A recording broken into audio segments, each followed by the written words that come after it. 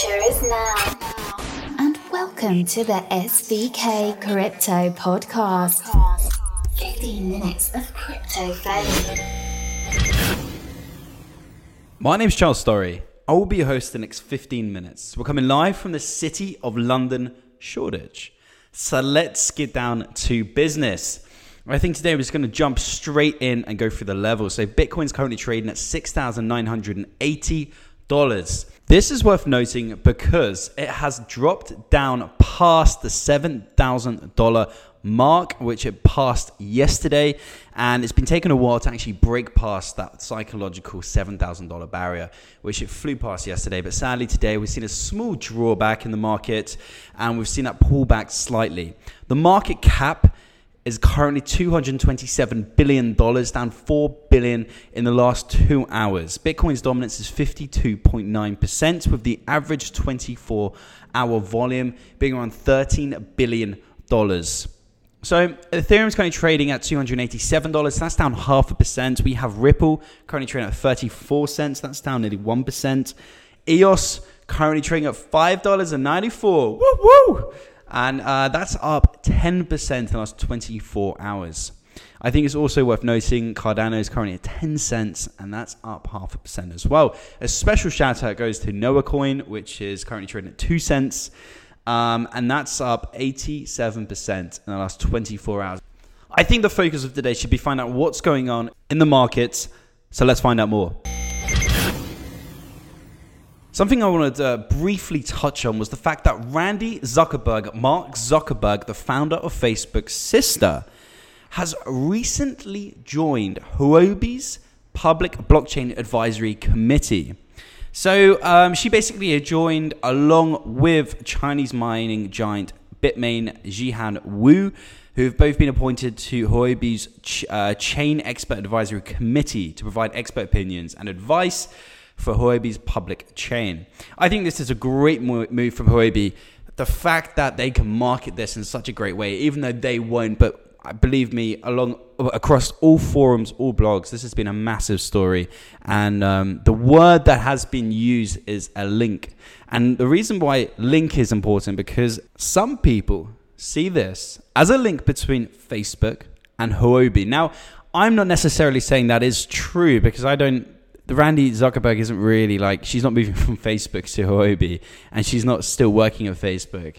So there is a link of some sort, but I don't think there's anything to really, I don't think there's anything to qualify as hype for Facebook and Huobi partnership. So let's put that one to rest. But listen, I think it's great news from Huobi, and I think they've done a phenomenal job of being able to secure top tier talent. But listen, I think it's worth noting that Facebook, who is, a mega company, one of the biggest in the world, I know for a fact, and it has been reported, that they are exploring the creation of their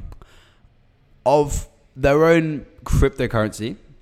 Okay, but they have people working on blockchain technology. They have people looking at the use case. But the question is, Facebook's such a large centralized social media giant. They have so much data on all their users. And that's how it works. I'm not going to go into the mechanics of how Facebook works and how it has value, but it's from users' content pretty much, plain and simple. So if it was decentralized, it wouldn't have the same effect. So Facebook, in essence, is not competing with blockchain. They're going to be taken over by blockchain technology. And, what blockchain it's going to be, I don't know. I know, I've heard of rumors EOS is doing something. I know that people are looking at other fast speed protocols. And by the way, EOS has surpassed 4,000 transactions per second. So big shout out to Block One and all the EOS.io developers out there. So blockchain, in essence, could potentially revolutionize the social media landscape as we know it, and from Facebook's standpoint, destroy their market share. So anyway, we'll see we'll post you guys with updates on that, but that's something that is going to happen. And by Facebook assembling a team to focus on blockchain technology, they can obviously see that it has potential to do so as well. Something that I think is definitely worth noting is the fact that Moscow's government is to use Ethereum to promote transparency in commerce.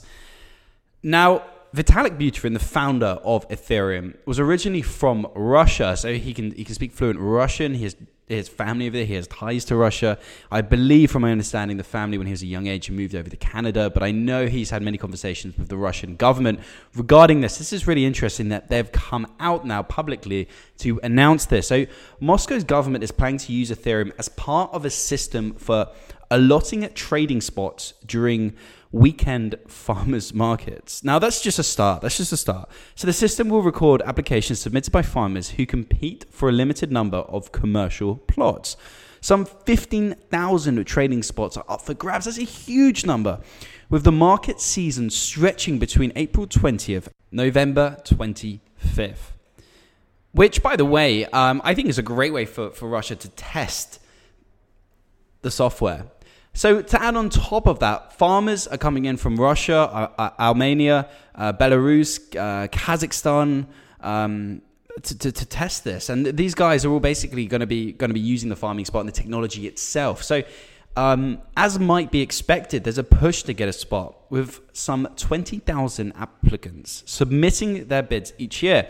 So the idea is to use Ethereum as a way to create immutable record of applications with updates made for those who are either approved or denied access, according to Andre, who currently serves at City Hall in Russia. So this is one of the things he came out and said today. So blockchain is an additional guarantee that the incoming applications remain immutable, as well as makes the audits of the application history possible.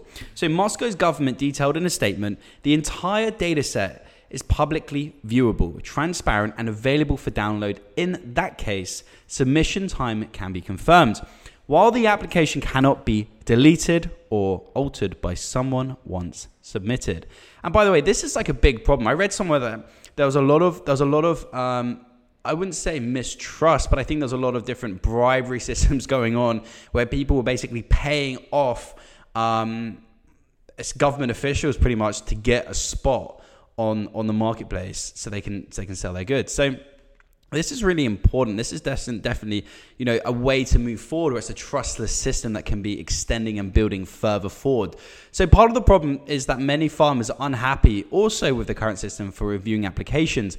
Andre goes on to say that the new system will basically alleviate some of the concerns by making that information more publicly accessible.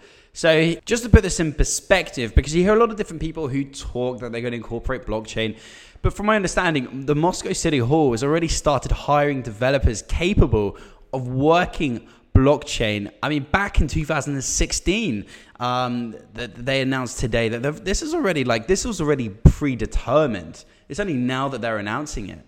So, I mean, this is really exciting stuff for Russia. And obviously, if this is a huge success, which it will be, because to become a success in this, it's just transparency. That's all they're looking for, a trustless system that's transparent with everyone and holds all the records on there. Then this is definitely kind of like a testing ground for maybe something a little bit more serious, something a little bit more substantial for the Russian government. So this is really interesting to see this updates of this, not necessarily for this story in particular or this situation, but to see where this can go, where this can grow in Russia and other countries as well. China. And China's been the topic of discussion for the last 48 hours with a massive push to quote-unquote ban crypto. So basically, China extends crypto-related promotion ban beyond the capital.